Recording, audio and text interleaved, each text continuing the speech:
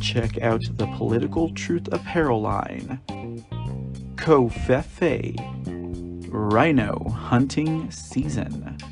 Secretary of Snakes. And more to come. Fun, fashionable, edgy, occasional. Go to Mr. C Online Store at www.thecreport.com. Click on the top right menu.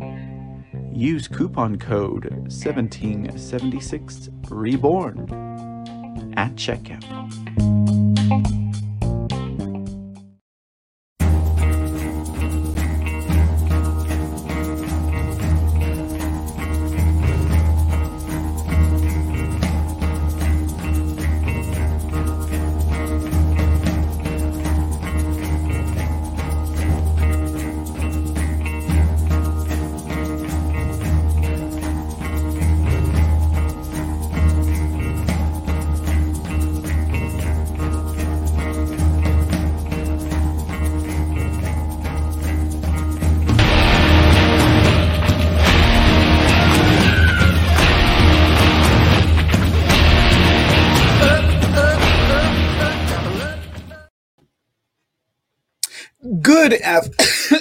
Pardon me. What a way to start a Monday. Hey, it's Lonestar News. What do you know? Hey, it's right over there. Good afternoon, ladies and gentlemen. How are y'all doing? Welcome back to another edition of Lonestar News. Pardon me. Pardon the hard start. I'm all coughing in the mic and what have you. I was just making sure you guys are awake, but welcome. Lone Star News, Monday, October 3rd, 2022. I'm your host, Mr. C, and we'll be talking some Texas news for the next hour or so, guys. Got a couple of things to go over with you all. Last week, I thought we had a pretty good bundle of shows here over at Lone Star News. I'd recommend any of you all who are interested in some local Texas events, if you are from the Lone Star State area, go and check it out. You know, we talked about the Texas Railroad Commissioner election on Friday. And that one's a fun one in itself. There is just so much going on in that one race alone I'll be paying attention to. I'm very curious to know how Texas is going to vote, although if I had to put my money on it, I would say that Texas is probably going to keep Wayne Christian, corrupt Republican commissioner, incumbent, in office. You know, I mean, can you blame them, really, ladies and gentlemen? We've been so scarred by the Democrats that even when we need to get the ones who are responsible for the death of, nearly 1,000. Okay, I might be rounding up there, guys, but I mean, 700 is pretty close to 1,000 dead Texans, if you catch my drift. But then millions more without power. It's, I would say the Texas Railroad Commissioner's election, the race for 2022, is pivotal. It's consequential, but it's also defining, depending on how you're looking at that race, ladies and gentlemen. You are either saying this race will define one's loyalties to the Republican Party, or you will define it as a race that really calls to question the value of taking the best candidates over one's political party. But that just depends on how you look at it, guys. And, don't look at it through my lens. By all means, don't look at it through my lens, because I showed you guys the candidates for the Railroad Commissioner. And indeed, you would have to pull some really hard strategy in your head. Like I have to do the mental exercising, right? The burpees, the 2-mile jogs in my mind in order to justify a vote for a Democrat over a Republican But the question again is, who is the best qualified to get the job done? There's a lot of strategy that goes into that race, guys. If you're voting for the Democrat to get this corrupt and killer Republican out, you have to be ready for the long haul, right? It's not just going to be about getting this one Wayne Christian out and getting someone better in, because you have 3 commissioners who have staggered elections, which means if you have 3 corrupt commissioners, you're looking at 6 years of hard work to get these corrupt commissioners out and get someone good in, and at the same time get out the ones that you got in that may not be as good. For example, when we're talking about this race 2022, if I'm going to be totally honest with you guys, looking at the playing field, you have to choose from 2 people: Republican Wayne Christian and Democrat Luke Warford. Who are you going to choose? Are you going to play party lines? Are you going to get the best man in? And then the question is, indeed, who is the best man? Now, as a career politician and someone who's worked with the energy industry for decades, right? Because he was a United States congressman first, Wayne Christian, right? No doubt he was probably wheeling and dealing with his energy buddies in the 1970s, 80s, and 90s before he became the commissioner and got into the seat that he is. And he's tossing, money back and forth between him and his energy industry buddies and the executive office of the state of Texas.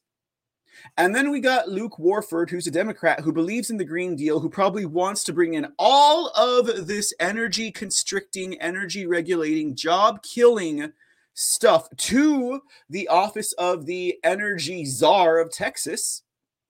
So what are you going to do, Texas? What are you going to do? Are you going to take out the corrupt guy whose deaths of almost 1,000 Texans and millions of people who were left in despair in the February of 2021 storm Winter Uri? Are you going to take him out and bring in a Democrat that wants to shut down energy? And it would be eventual. So do you guys see the dilemma, right? Okay, do you guys see the dilemma? Now, you have to think strategy if you're going to buck your party lines and you're going to bring the best person in. It takes some work. So what would strategy be here? Get out the corrupt and bloody-handed Wayne Christian, bring in Luke Warford, and then pray to God when his next term for voting comes up, because it's staggered. So in 6 years, when we got to get Luke Warford out, pray to God that there is a candidate good enough to take him out who is also with conservative values and does not want to kill the energy industry in Texas, but wants to make Texas energy dominant while securing and ensuring the taxpayers don't pay extra, don't pay for the energy industry and all of the regulations and safety precautions that they should be handling themselves, because that's what we're doing right now. That's the deal with Wayne Christian. Wayne Christian is like, well, Texas can pay for your safety standards. The taxpayers don't mind. You don't have to pay for that, oil industry. You don't have to pump out the extra millions of dollars to weatherize your pipelines or to plug your wells, right? That's what Wayne Christian is doing for the energy industry. He's making sure Texas taxpayers are paying for crap that they should be doing anyways. So what are you going to do, Texas? Okay, it's like I say, I've put this entire railroad commissioner's race onto a moral decision for voters. Are they going to vote against party lines? Are they going to honor party lines? Who is the best man for the job? Ultimately, you, the voter, have to decide that for yourself. Okay? Ultimately, you, the voter, have to decide that for yourself. Respectfully, that's the way that our election process government is set up, right? It's a private vote, y'all. So you guys have to decide how you're going to vote.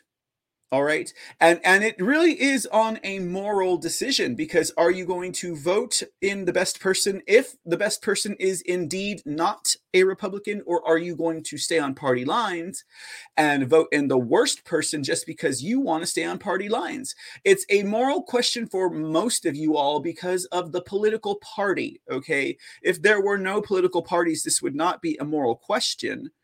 But that's not what we're here to talk about today, guys. We're not here to talk about political parties and whether or not they should exist. That is a conversation that I will have to move to a future point in time, because right now we have to worry about saving our republic, and we have to worry about, concentrate on utilizing, exercising, and even exploiting our best options to ensure that we can get our republic back to where we want it and how it should be.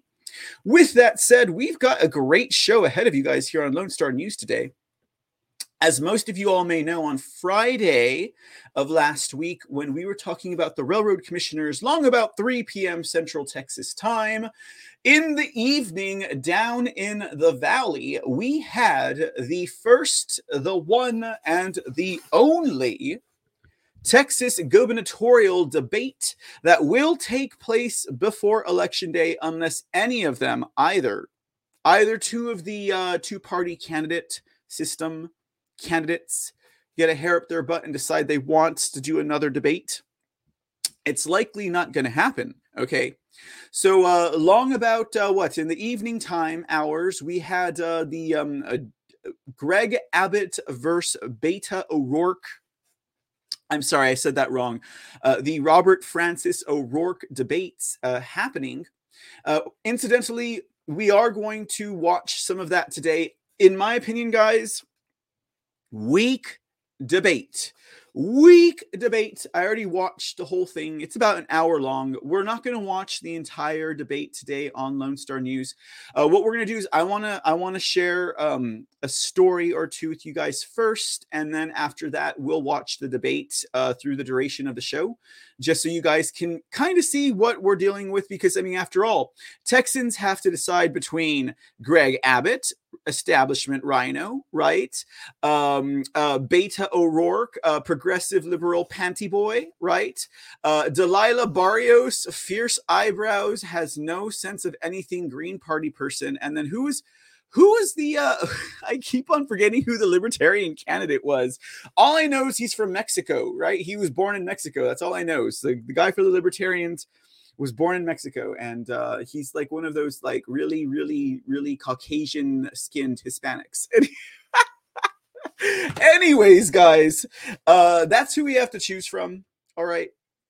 So we'll air the Abbott Beta debate through the duration of the show today, right? We're here for an hour. So I want to get into the story I wanted to share with you guys. It's an election-based story. In fact, I was going to be live over on YouTube today, but chose not to because I, at the last minute, had to get this election story in with you all. And you guys know that YouTube is not friendly towards election stories, but this one is pretty interesting because it goes back down to everything that we've been talking about here at Lonestar News about elections, about election integrity, even if you want to expand that into the sphere of like, Mr. CTV and the C Report and all the stories that we normally do.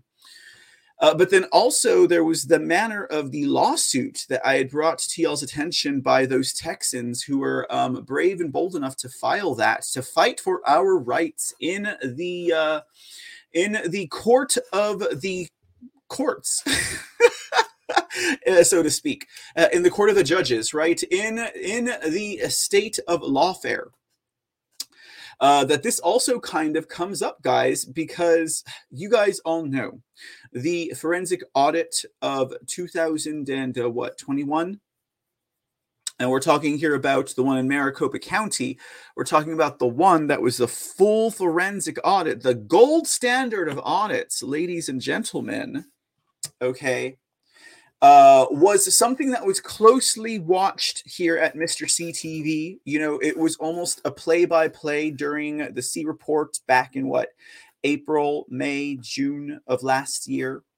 And we had a situation where President Trump called out Governor Abbot.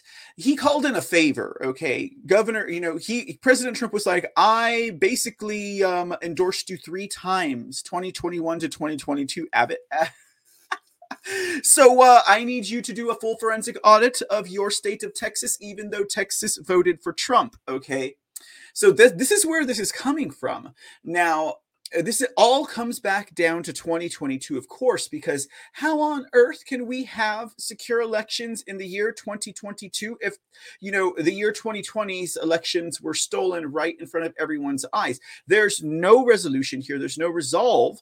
So this all forbears into 2022 naturally. Now, if you guys are savvy and you're paying attention, what you're doing is you're watching how the Texas State House, from the executive to the legislative, are playing the campaign season with their optical maneuvering of political strategy and political speak, right?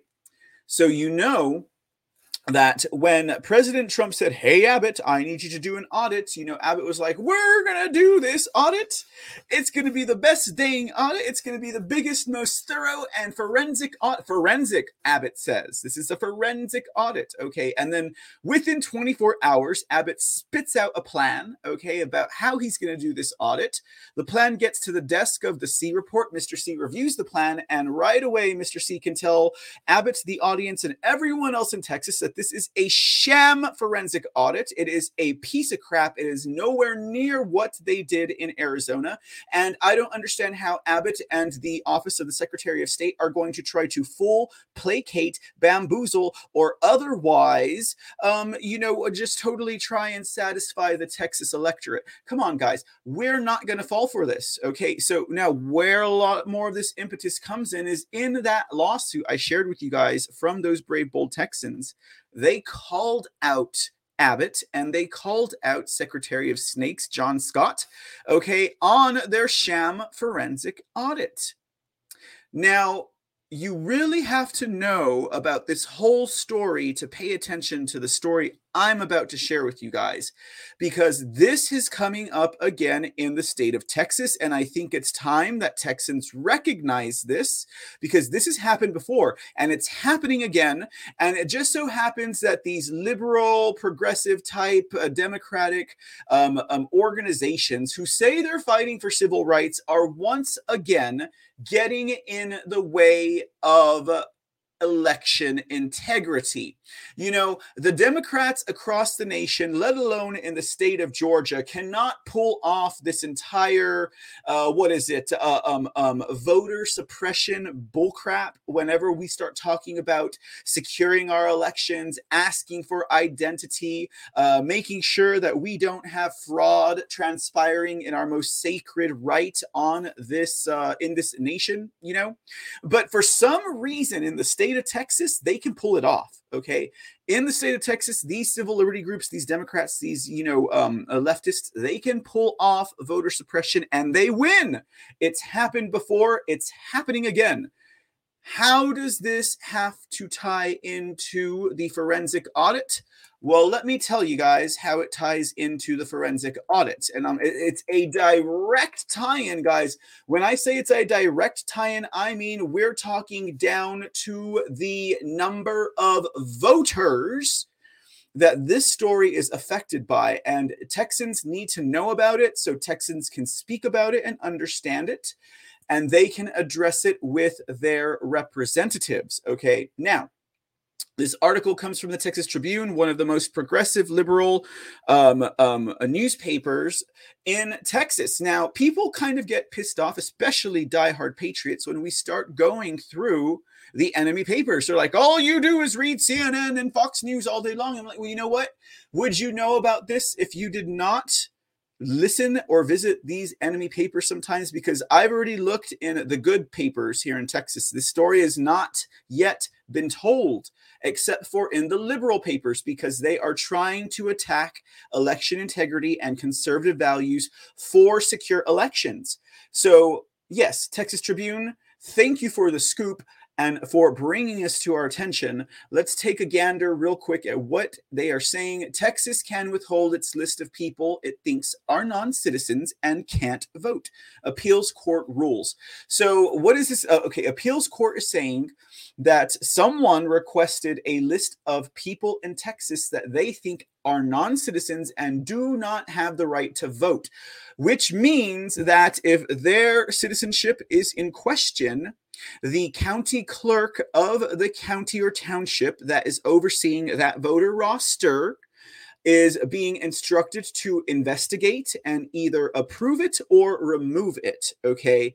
Now, this is a big danger to, and this is understandable, guys, people who have been naturalized citizens. In other words, they went through the process, right? Like they went through the process of getting their citizenship. So, before I get into this article, here's the big whoop, okay? You have liberal and left-leaning Democrat civil rights organizations that are basically calling this voter suppression, and they're basically saying you're disenfranchising these people who went through the process to get their citizenship.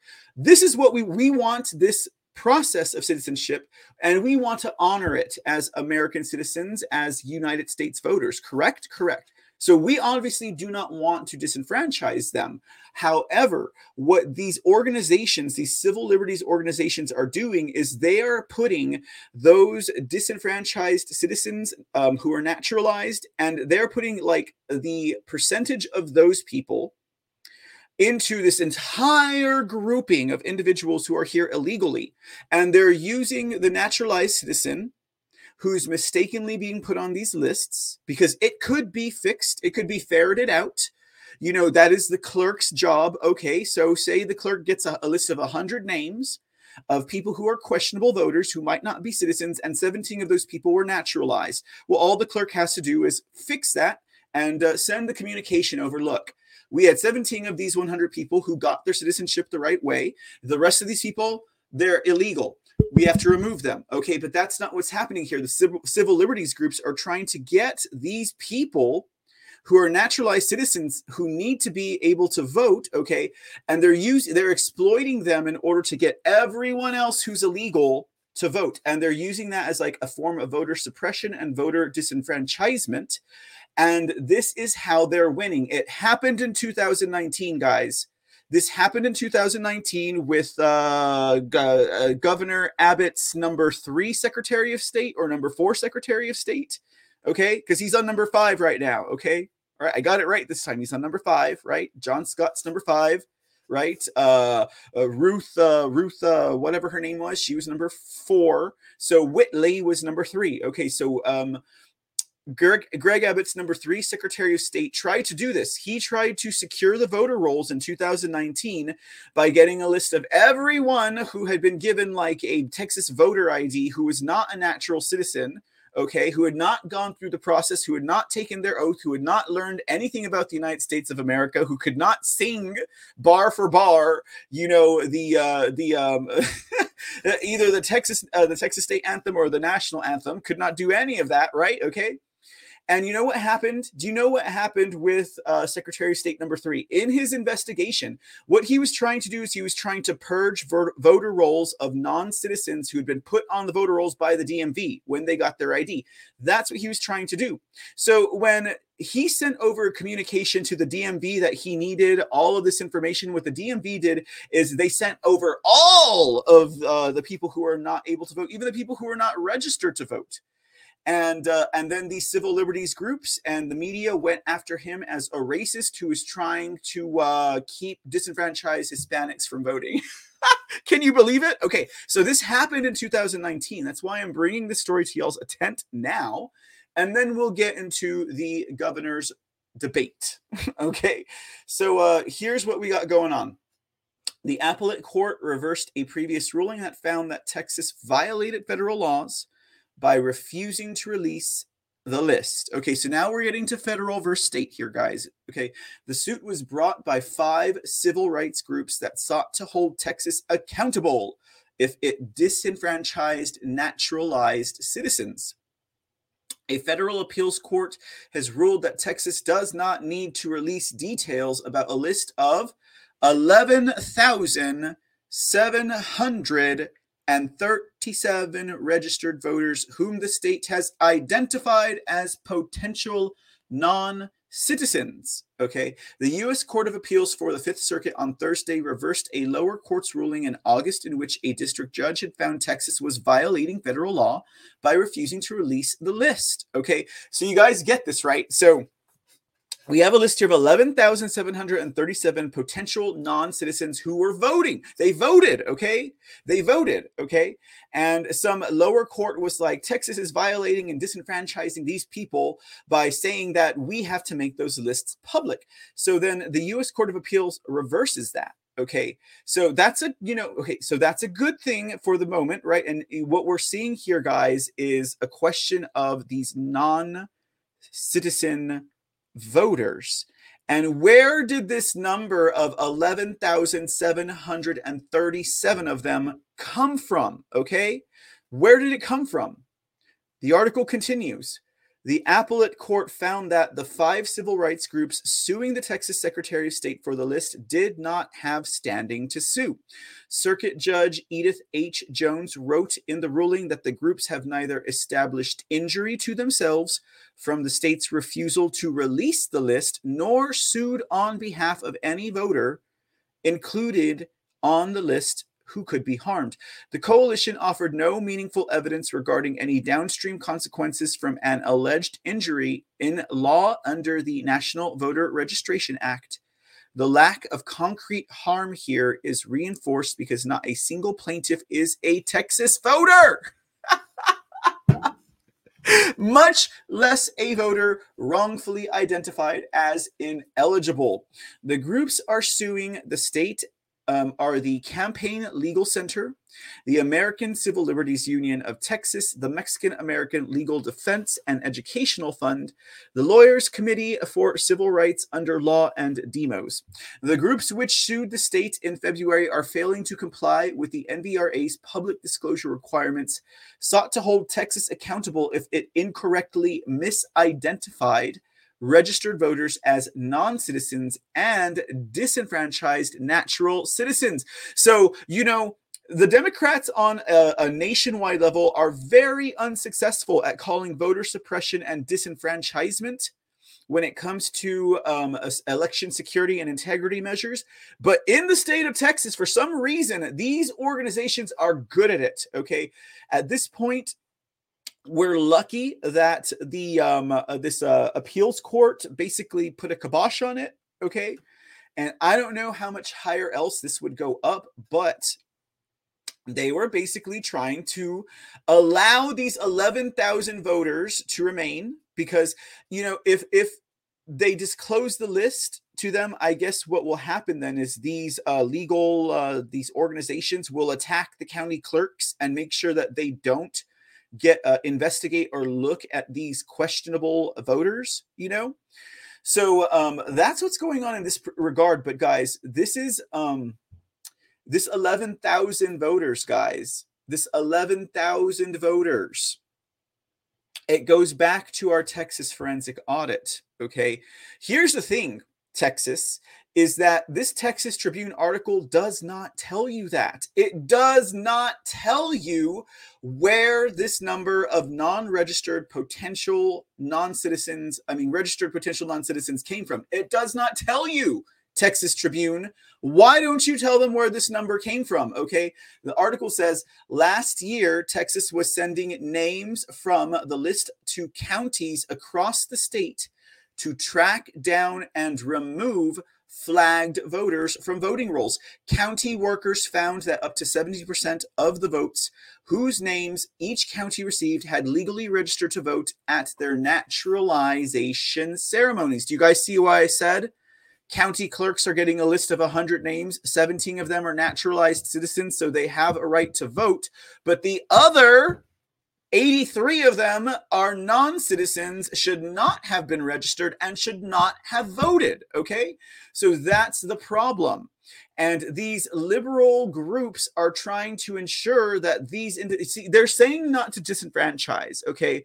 They're saying we don't want to disenfranchise naturalized citizens, and we don't want to falsely, acclaim someone as a non-citizen. Well, you know what? Why don't you let the county clerks do their job? That is their job, okay, to find out and to remove and to purge those voter rolls, okay? Otherwise, we need the Public Interest Legal Foundation in Texas doing this job because these guys are not, all right? But this is the thing that really got to me, okay, is that this list of names that were going out to these counties across the state, wherein they did discover that 17% of the names given to them were actually naturalized citizens, so they did have a right to vote. I get it. Fix that, okay? But that is no reason, okay, to shut down the entire integrity measure that we're trying to enforce here in the state to have only lawful votes and lawful voters cast a ballot come election time. Article goes on, this is not the first time the Texas Secretary of State has been sued over trying to identify possible non-citizen voters. In 2019, Texas called into question the citizenship of nearly 100,000 voters. Do you see why Texas needs a canvass? Do you see the gross lack of negligence, the amount of vote? We're talking 11,000, guys. 2022. In 2019, it was 100,000. 100,000. And that's not even it, guys. That's probably not even, that's probably like an extremely conservative number there. Okay. This included tens of thousands of naturalized citizens. Okay. Okay. Who had legally registered to vote and sought to rescind their registration. 3 lawsuits were filed against the state by voting rights groups, including the ACLU of Texas and more than a dozen naturalized citizens. To settle the lawsuits, Texas agreed to end the citizenship review in April 2019. The fallout led to the resignation of David Whitley, the Secretary of State who oversaw the review. Now, when I was going over this, and you guys might not be familiar with this story because I've never really talked about this particular Secretary of State, but what had happened was when David Whitley requested from the DMV all of the information about people who were illegal or non-residents, they included the naturalized citizens in that list. So when he sent out a blanket statement to everyone who was on that list, the naturalized citizens sued. Okay, so that's what happened. The DMV played him dirty on that, and they included the naturalized citizens in the list of non-citizens to him. These people in the state of Texas do not want to endanger their voting block of unnaturalized non-citizens, and that's what the big deal is here. Okay, that's why this is happening. That's why I believe you have these groups who are fighting for them, and they basically got David Whitley thrown out of his office when he wanted to pursue the list of 100,000 voters, potentially non-citizens, because of concerns from constituents from previous voting years. Okay, so do you see how they do that, guys? Now, the reason why I say this story is prominent, and this story is only here, thank you, Texas Tribune, because of the 11,737 non-citizen potential voters, okay, guys, and how that relates to this Texas forensic audit.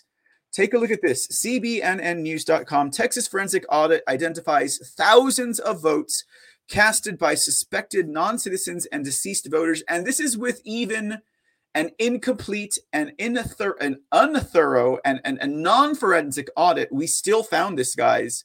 Like, it's a sham audit, guys. It's a sham audit. It's not full. It's not thorough. It's not forensic. Okay, none of that crap. All of those are lies from Abbot and Secretary of Snakes, John Scott. Okay, but even though it's not full, it's not thorough, it's not forensic, we still found thousands of votes in part 1 of our audit. Okay, how many votes do you think they found, Texas? How many votes do you think they found? Well, let me tell you how many they found. The findings of part 1, which were released in December 31st of 2021, show that 11,737 potential non-U.S. citizens were listed as registered voters.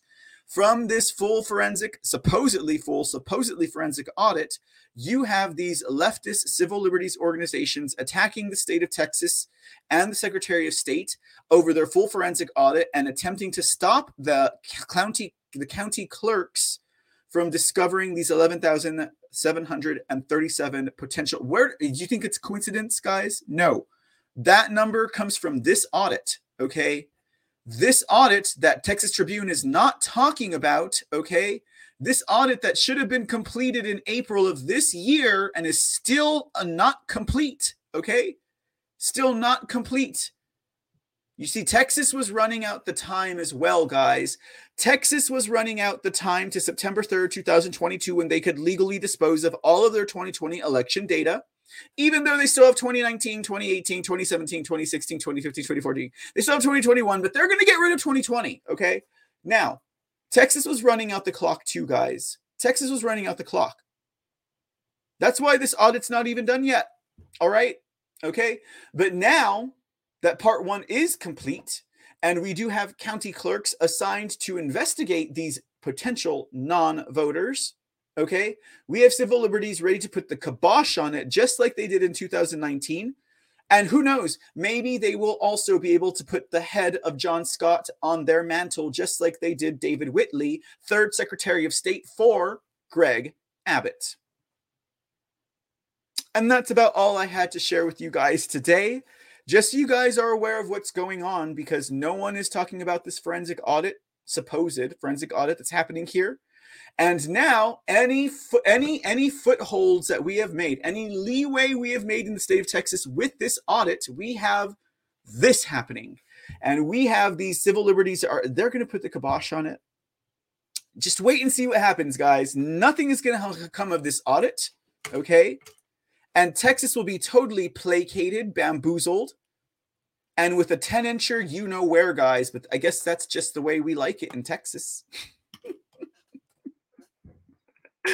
All right, let's move it on over, guys. We're gonna go on to the Beto versus Abbott governor's debate for the remainder of today's show. We got about 20 some odd minutes left, guys. So we'll watch about 20 minutes of this debate. It is a weak debate, guys. You want to see an establishment a Republican go up against a Democrat progressive? Yeah, you're not going to get fireworks, guys. Okay, you're not going to get fireworks, in case that's what you were thinking was going to happen. Interesting enough, both of them claimed misinformation, right? Abbott was like, well, Beto's lying to you. I mean, like 3 times Abbott was like, Beto is giving you misinformation. Beto is lying to you. If Beto would tell the truth, okay, Beto tried to pull that on Abbott also, but you can kind of tell. He's just using Abbott's tactics against him. But Abbott's actually telling... For those of you who know, okay, you can tell who's telling the truth. It goes without saying anyways. But okay, so let's check it out, guys. For the remainder of the show, we're gonna check out this weak-ass debate. It's the only one that's happening, and it happened in front of a 0 audience member. There's no one it was an empty audience in an empty university theater, right? And yeah. Now Beto's saying that Abbott didn't want an audience, right? And Abbott saying, well, Beto agreed to these terms a long time ago. He's just being a hypocrite. Anyways, y'all, I don't know who got to see this or what, but here we are. This is the only Texas gubernatorial debate for the year 2022, ladies and gentlemen. Try not to fall asleep.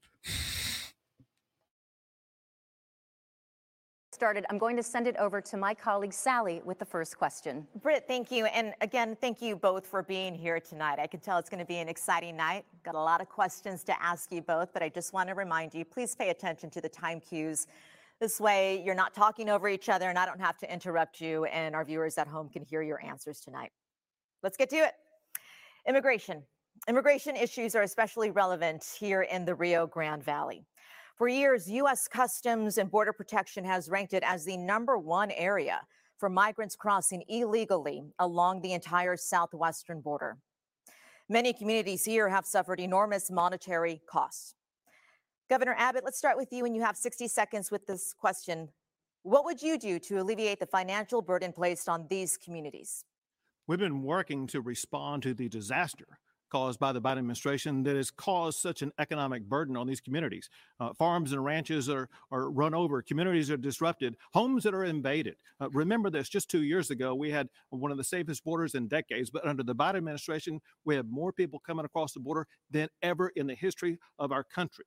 Texas has responded by making sure that we have the National Guard and DPS deployed where they're making arrests and turning back illegal immigrants, as well as what we're doing to help local communities by busing them from the area where Border Patrol is dropping them off to sanctuary cities in northeastern parts of the country.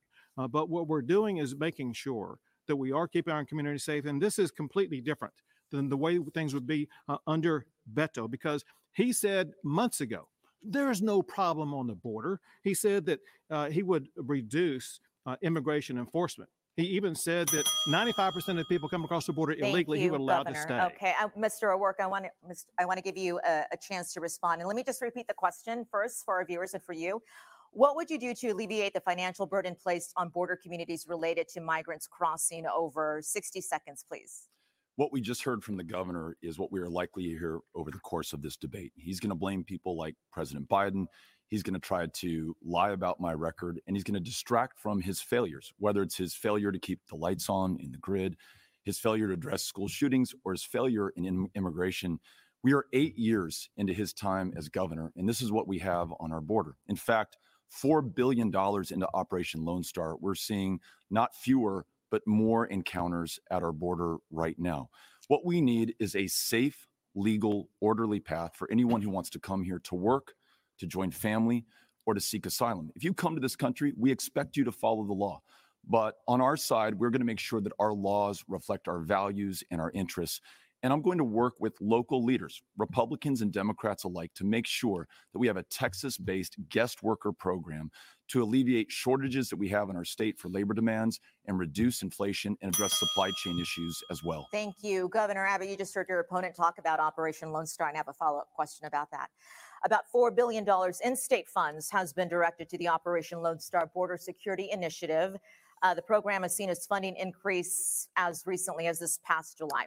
So the question, Governor, and 30 seconds if you can to answer this, should more money be allocated towards Operation Lone Star? And if so, Governor, how much? Well, candidly, we shouldn't have to allocate any money for it, because this is all because of Joe Biden's failure to do the president's job to secure the border. We're only having to do that because of Joe Biden's failure and because it would be the same pathway that Beto would take us down. Speaking of which, he talked about this guest worker program. He could have done that had he won the race for the Senate or won the race for president. That's not a job for governor. The job of governor is have to deal with the chaos caused by the Biden administration and its open border policies that Beto would replicate.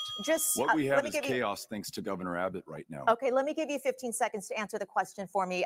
How much money should be going toward Operation Lone Star? And I'm telling you, $0 should be going to Operation Lone Star, and that's what it would be if we had a president who was enforcing the immigration laws of the United States of America. Mr. O'Rourke, I want to go over to you. 30 seconds for this question. It's the same one. Should more money be allocated towards Operation Lone Star?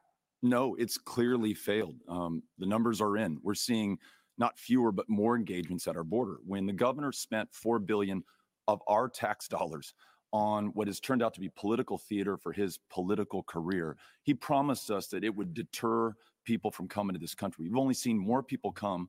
Now they get a bus ride to Chicago or Washington, D.C. or New York. We don't need any more stunts. We need solutions. We need those coming here to follow our laws. We need to make sure our laws follow our values. Thank you, Mr. O'Rourke. I'll give you 15 seconds, Governor. Sure. So these are efforts to protect our state. There is a record amount of fentanyl coming across the border. This deadly, Texas law enforcement has seized enough fentanyl to kill every man, woman, and child in the entire country. And this is because of Joe Biden's policies. Thank you, Governor Abbott. I assure you we have a lot of questions, a lot of topics to get to, and Steve has the next one. Thank you, Sally, and thank you, gentlemen, for both being here tonight. Mr. O'Rourke, I want to continue with the immigration topic now. You've criticized the deployment of National Guard troops to the border. Here's a clip of you speaking at a March rally in College Station.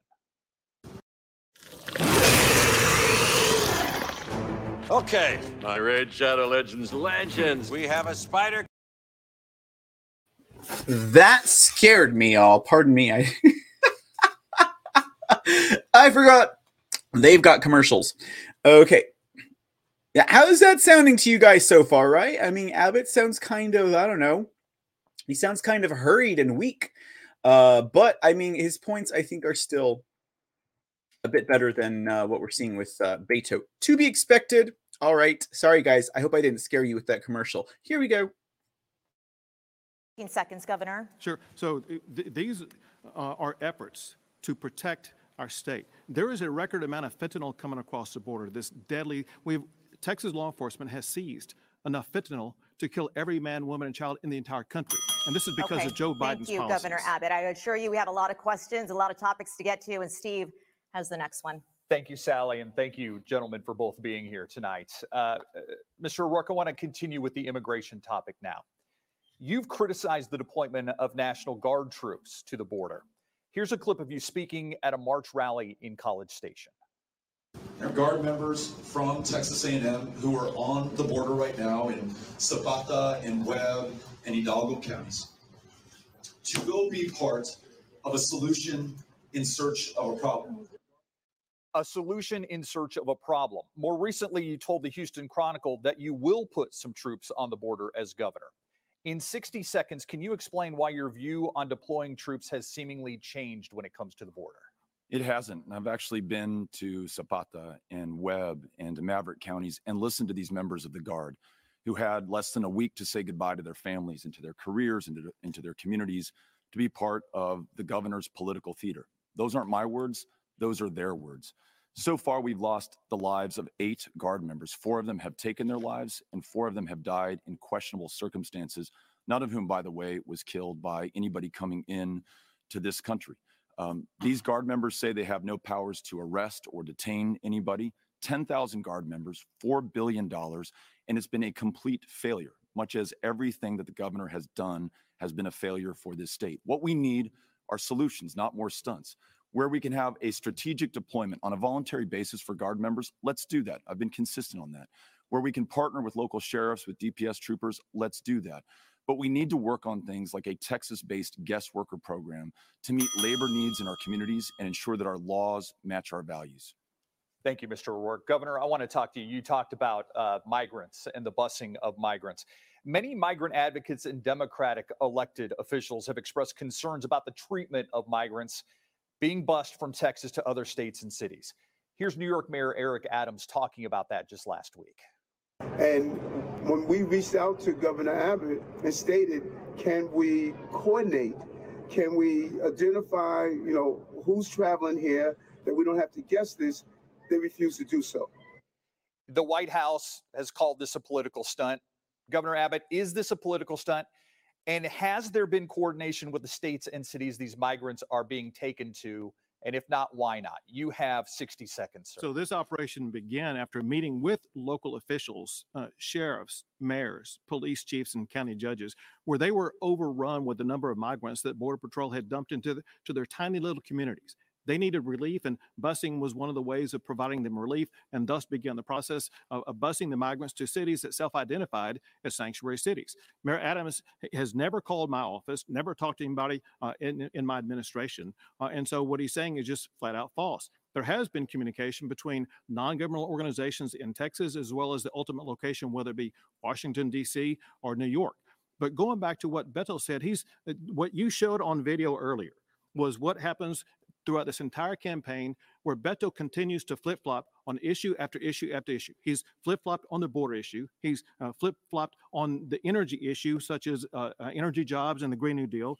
He's flip-flopped on defunding the police. Whether there's one issue or another, he keeps changing positions. I want to be clear, though. You say that Mayor Adams has never called your office. Correct. Thank you. Mr. O'Rourke, I want to follow up on this. You've called the busing of migrants a political stunt as well. Why shouldn't sanctuary cities share the burden of what's happening on the Texas border? You have 30 seconds. Look, I live on the border. No one cares more about the security and safety of the border than those who are raising our children there. I also serve as a city council member there. And in my time working with law enforcement, working with state and federal partners, we were able to help make El Paso, Texas, one of the safest cities in the United States of America. It's because we were looking at solutions instead of these stunts. I just want to remind everyone, this guy's been governor for 8 years, and this is where we are today. Some of the worst levels of engagement, encounters, fentanyl trafficking, and human smuggling that we've seen. That's Mr. the O'Rourke, result please, of stunts instead of solutions. Stick to the time, please. Thank you. Steve, I got to respond to what he just said. Absolutely. I'll give you 15 seconds. He mentioned El Paso. The fact of the matter is the El Paso mayor, a Democrat, the El Paso City Council, Democrats, they are now busing more people than the state of Texas is busing. And he's not calling them out for them busing people to other regions. Different program. It is apples to oranges. And I'll tell you, this hateful rhetoric, this treating human beings as political pawns, talking about invasions in Texas, Texans defending themselves, that's how people get killed at the Walmart in El Paso. The gentleman in Hudspeth that we just learned about yesterday. This is incredibly dangerous for Texas and is not reflective of our values. Okay, Governor, I want to give you 30 seconds to respond to those charges. Sure. I mean, it's clear, that Beto just wants to perpetuate the open border policies and mischaracterize exactly what's going on. He refuses to acknowledge that the city of El Paso, because they are so overwhelmed by Joe Biden's open border policies, they too are having to bust migrants out of their communities because they have no way of keeping them there. That's what we're trying to do to help our local communities and make sure that we are going to lighten the load. No one is for open borders, not the least of us who actually live on the borders. This is the kind of stunt that you get from Greg Abbott. We need solutions right now. I want to go to a follow-up for you, Governor Abbott, and it's on the busing question. These migrants are being sent to states and cities with Democratic leadership. Why aren't these migrants being sent to so-called sanctuary cities in Republican-led states like New Orleans or Metro Atlanta? You have 30 seconds. So again, because these cities of New York and Washington, D.C. and Chicago are so large and have the infrastructure that's available, they have the capability of accommodating the number of migrants that are being sent better than these other cities that you talked about. There will be other cities in the future that also will be on the receiving end of migrants, because we will continue to have to move migrants because Joe Biden continues to allow more illegal immigrants to come into the state of Texas. Thank you, Governor. My colleague Gromer Jeffers has the next question. Thank you, Steve, and hello, gentlemen. Good to see you both. You too, Gromer. Let's pivot now to the topic of gun control. Following the Uvalde massacre, many community members made this one specific plea. Here's one student who survived the shooting at Robb Elementary. People remember ads with repetition. Bundle and save with Liberty Mutual. Bundle and save with Liberty Mutual. What is the real story of? I'm back, guys. Dang it! It looks like they got away with bundle and saving with you all. Sorry about that. Hey, Two in the Pink. Thank you for the can. Good to see you, Veronique. Sorry, my computers are all funky today, so I didn't see you guys there initially. And we're just doing covering this Texas Abbot debate with Beto. Indeed, sir. Two in the Pink. Beto is running on BS. He cannot win a debate. That is for real, ladies and gentlemen. That is for real. Yeah, I mean, you're not going to get fireworks, guys, out of an establishment Republican and a Democrat debate. I mean, come on, right?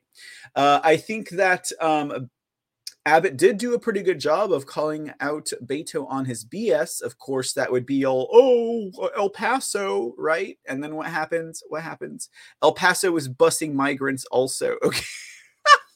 Stupid Beto. All right, let's get back to this debate. We're just playing this throughout the remainder of today's show, so enjoy it while you can. Thanks for being here. You have to be 21 to buy a case of beer, but an 18-year-old bought a gun to kill kids. That does not make sense. To be clear, that's a call to raise the age limit to buy an AR-15 style weapon from 18 to 21. A Republican governor in Florida broke with the NRA to sign this into law after the Parkland mass shooting. Governor Abbott, you say this can't be done in Texas. Mr. O'Rourke, You say it will be done if you're elected. Can you please explain your positions? Let's start with you, Governor Abbot. You have 60 seconds. First, there's no reason why a little girl like that should ever have to say anything like that. There's a reason why these parents are angry, and they're rightfully angry. And I can feel their pain. No parent should lose a child. And we want to do everything we can to make sure that does not happen. We want to end school shootings, but we cannot do that by making false promises. It's a false promise to suggest that we can pass a law that will be upheld by the Constitution to raise the age. And here's why. The most recent Federal Court of Appeals decision on this particular issue said that it was unconstitutional for a state to raise the age from 18 to 21 for a person to buy an AR-15. So any attempt to try to raise the age is going to be met with it being overturned. So we need to get to the bottom of what is really ailing our communities, and that is the mental health that is leading people to engage in school shootings. And Texas is already addressing that. Yeah, just a quick follow-up, Governor. Take 15 seconds to answer this. You're a former Attorney General. You've never shied away from a legal fight. Are you against this proposal because you feel like it's unconstitutional, or you believe that it's unnecessary? You personally believe that it's unnecessary? Purely from a legal position, based upon what that Court of Appeals decision ruled, and importantly, based upon what the Supreme Court decision said in a June opinion that changed the way that Parkland case was determined. I know how the Parkland case was determined. Florida is going to have its law overturned because of this new Supreme Court decision. Thank you, Governor. Mr. O'Rourke, in 60 seconds, can you please explain your position on raising the age limit to purchase AR-15 style weapons? First of all, I'm going to follow the lead of those families from Uvalde. That's who I'm doing this for. In fact, many of them drove more than 5 hours, 280 miles to be here today, even though they're not allowed in this theater because of the governor's conditions, because they want to hold him accountable, because it's been 18 weeks since their kids have been killed, and not a thing has changed in this state to make it any less likely that any other child will meet the same fate. All we need is action, and the only person standing in our way is the governor of the state of Texas. In Florida, after the Parkland shootings, it was 23 days for that Republican governor to raise the age. And in those states where the age has been raised, mass shootings are down 80%. So yes, we can raise the age to 21. And as governor, I'll bring Republicans and Democrats around the table to do that. After all of these mass shootings, this governor has done nothing except make it easier for people who should not have a firearm to carry them publicly. And this is what we get as a result. We need change. Governor Abbott, the last time you ran for governor, we asked you about red flag laws. And those are laws which could stop an individual with potential intention to harm others from purchasing a gun. And you said about that, quote, "I would not support a red flag law that would take guns away from people without due process." Now, a lot has happened in those 4 years. Are you open to implementing red flag laws today? You have 30 seconds. Well, let me tell you what I support and I don't support. What I support is making it a felony for someone to lie on a background check. I signed that into law last year. I approve of expanding background checks to include juvenile records. Also approve of making it a crime for criminal gangs to buy or to possess a gun. But I'm still against red flag laws for the reason that it would deny a lawful Texas gun owner their constitutional right to due process. Thank you, Governor. Mr. O'Rourke, you have been criticized at times for your positions on gun control, including this comment you made in 2019 while running for president. Hell yes, we're going to take your AR-15, your AK-47. We're not going to allow it to be used against our fellow Americans anymore. For just $67, you can make as many videos as you want, and you never need to pick. Jesus Christ, you cannot put in a commercial right after Beto says, hell yes, we're going to take your AR-15s. Hold on. Dang. Okay, the first time I watched this, guys, there were not nearly half as many. There were no commercials the first time I watched this. It's amazing how monetized these shows become in just 2 days. Okay. Anyways, we're going to wrap it up with this segment, guys, and then we're going to bid you all adieu here at Lonestar News. It's been fun. Yeah. I told you guys This debate, milk toast, ladies and gentlemen. I mean, Abbott saying what he's got to say, Beto saying what he's obviously going to say. And yeah, you're going to choose. Who are you going to choose from between Abbott, Beto, freaking Green Party person with killer eyebrows and an unrememberable name and an unrememberable libertarian candidate person from Mexico? All right, guys, this is the culmination. This is the end. This debate actually, it's about an hour. It's about an hour long, right? We watched about a third of it. We'll watch a little bit more, and then we'll call it a due. Thanks for being here today on Lone Star News. I hope you guys have been having fun. Fellow Americans anymore. But in February, you told reporters in Tyler that you were, quote, not interested in taking anything away from anyone. So which is it, Mr. O'Rourke? Are you for confiscating AR-15 style weapons or not? Which is it, Beto? Which is it? Losing 23 of my neighbors to somebody armed with a weapon of war. After talking to these families who could only identify their children in Uvalde by the shoes that they were wearing, it's clear to me that the only place that an AR-15 or an AK-47 makes sense is on a battlefield. But as governor of the state of Texas, I need to be focused on what we can get done. Raising the minimum age of purchase to 21, we can get that done. A red flag law, we'll get that done. Universal background checks, we will get that done. We'll make progress and take action where this governor has failed. Thank you, Mr. O'Rourke. So just to be clear, yes or no, are you for confiscating AR-15 style weapons? I'm for making sure that we make progress. Those families that I was just with from Uvalde want us to take action. This is the common ground. I've listened to Republicans and Democrats alike on this. We can agree on this much. Raise the age to 21, okay. Red flag law, and a universal background check. Thank you, Mr. O'Rourke. Steve has the next question. Thank you, Gromer. We want to focus in now more on the Uvalde shooting. A gunman killed 19 children and 2 adults. Its effects, though, go far beyond Uvalde. Mr. O'Rourke, I want you to speak to parents of victims and really all parents statewide worried about their children's safety at school. What would you do if elected to prevent this from happening again? You have 60 seconds. Just like you, I'm a parent. With Amy, we're raising Ulysses and Molly and Henry in El Paso, and we are well aware that it's been 18 weeks, and this governor has not lifted a finger to make it any less likely that any of our kids will meet that same fate. We need change. The governor just talked about mental health care. We are dead last in the nation when it comes to mental health care access, and he took $211 million from the mental health care budget of the state of Texas. He'll talk about police funding. He failed to fund the police radios in Uvalde, even when that police department asked for them. And you know what? Those radios failed on that day. I want every parent out there to know that the lives of your children are more important to me than the NRA or any special interest or any other political consideration.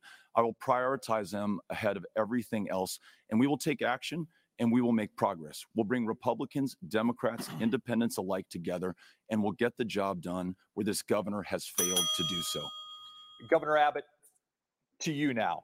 The families of the victims, the Uvalde School District, the Uvalde County Commissioners, the Uvalde City Council all asked for you to call a special session in the wake of the tragedy.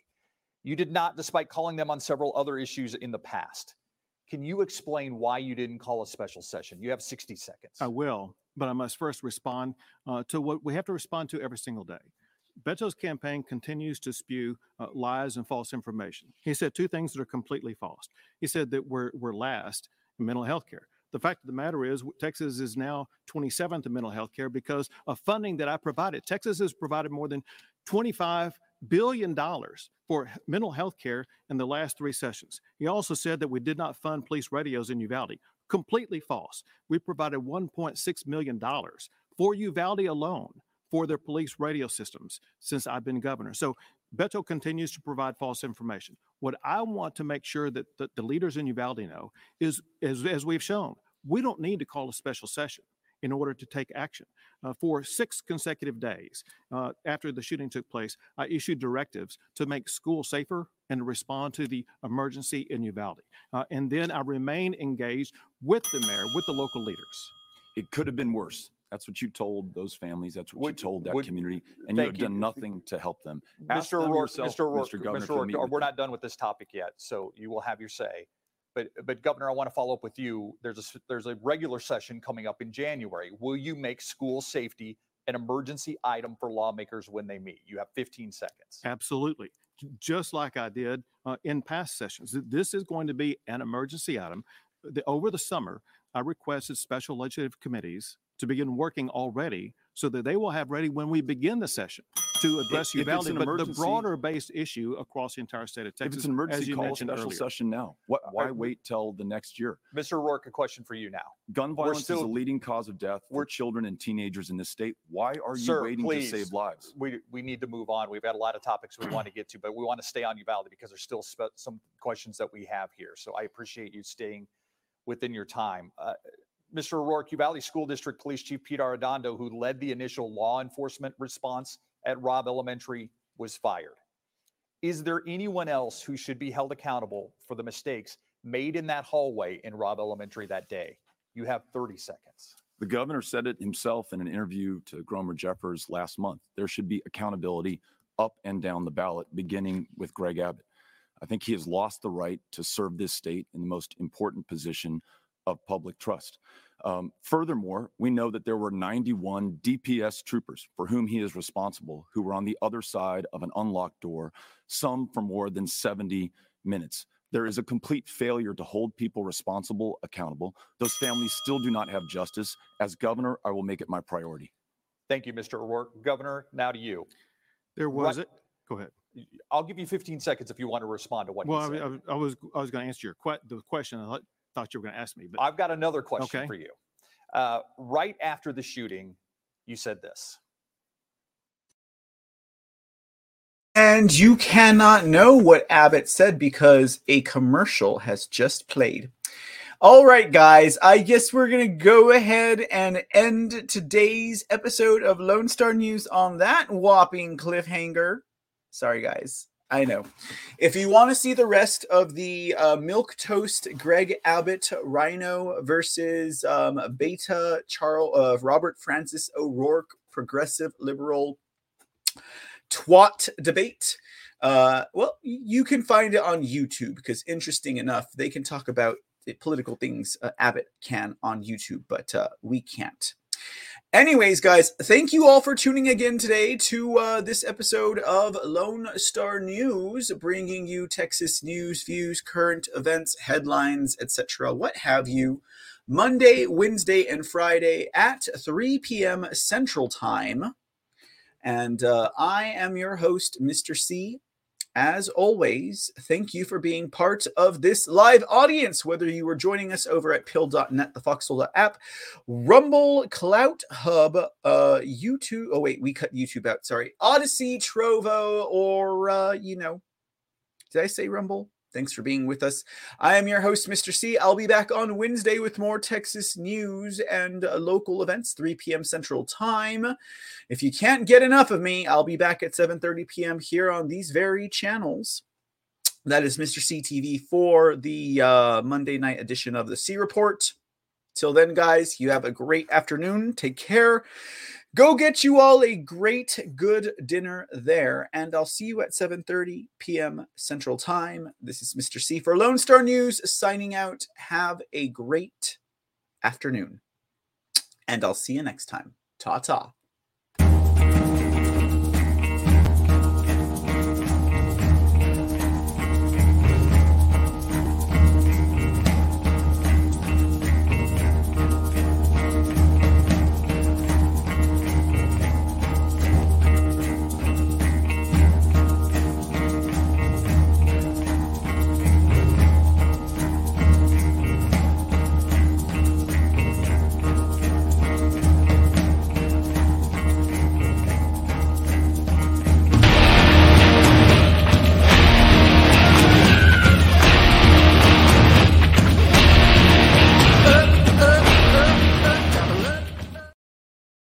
Let's talk about Georgia.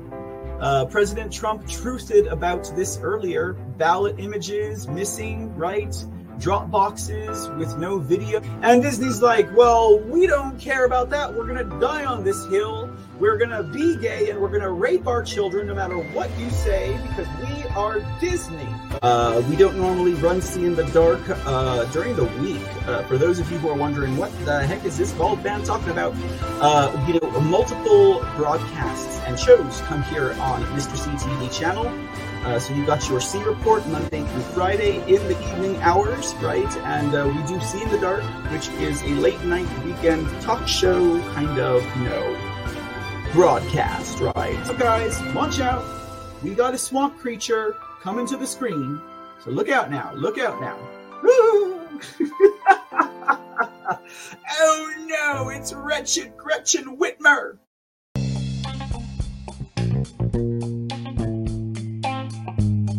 Check out the Political Truth Apparel line. Kofefe. Rhino Hunting Season. Secretary of Snakes. And more to come. Fun, fashionable, edgy, occasional. Go to Mr. C Online Store at www.thecreport.com. Click on the top right menu. Use coupon code 1776 REBORN at checkout.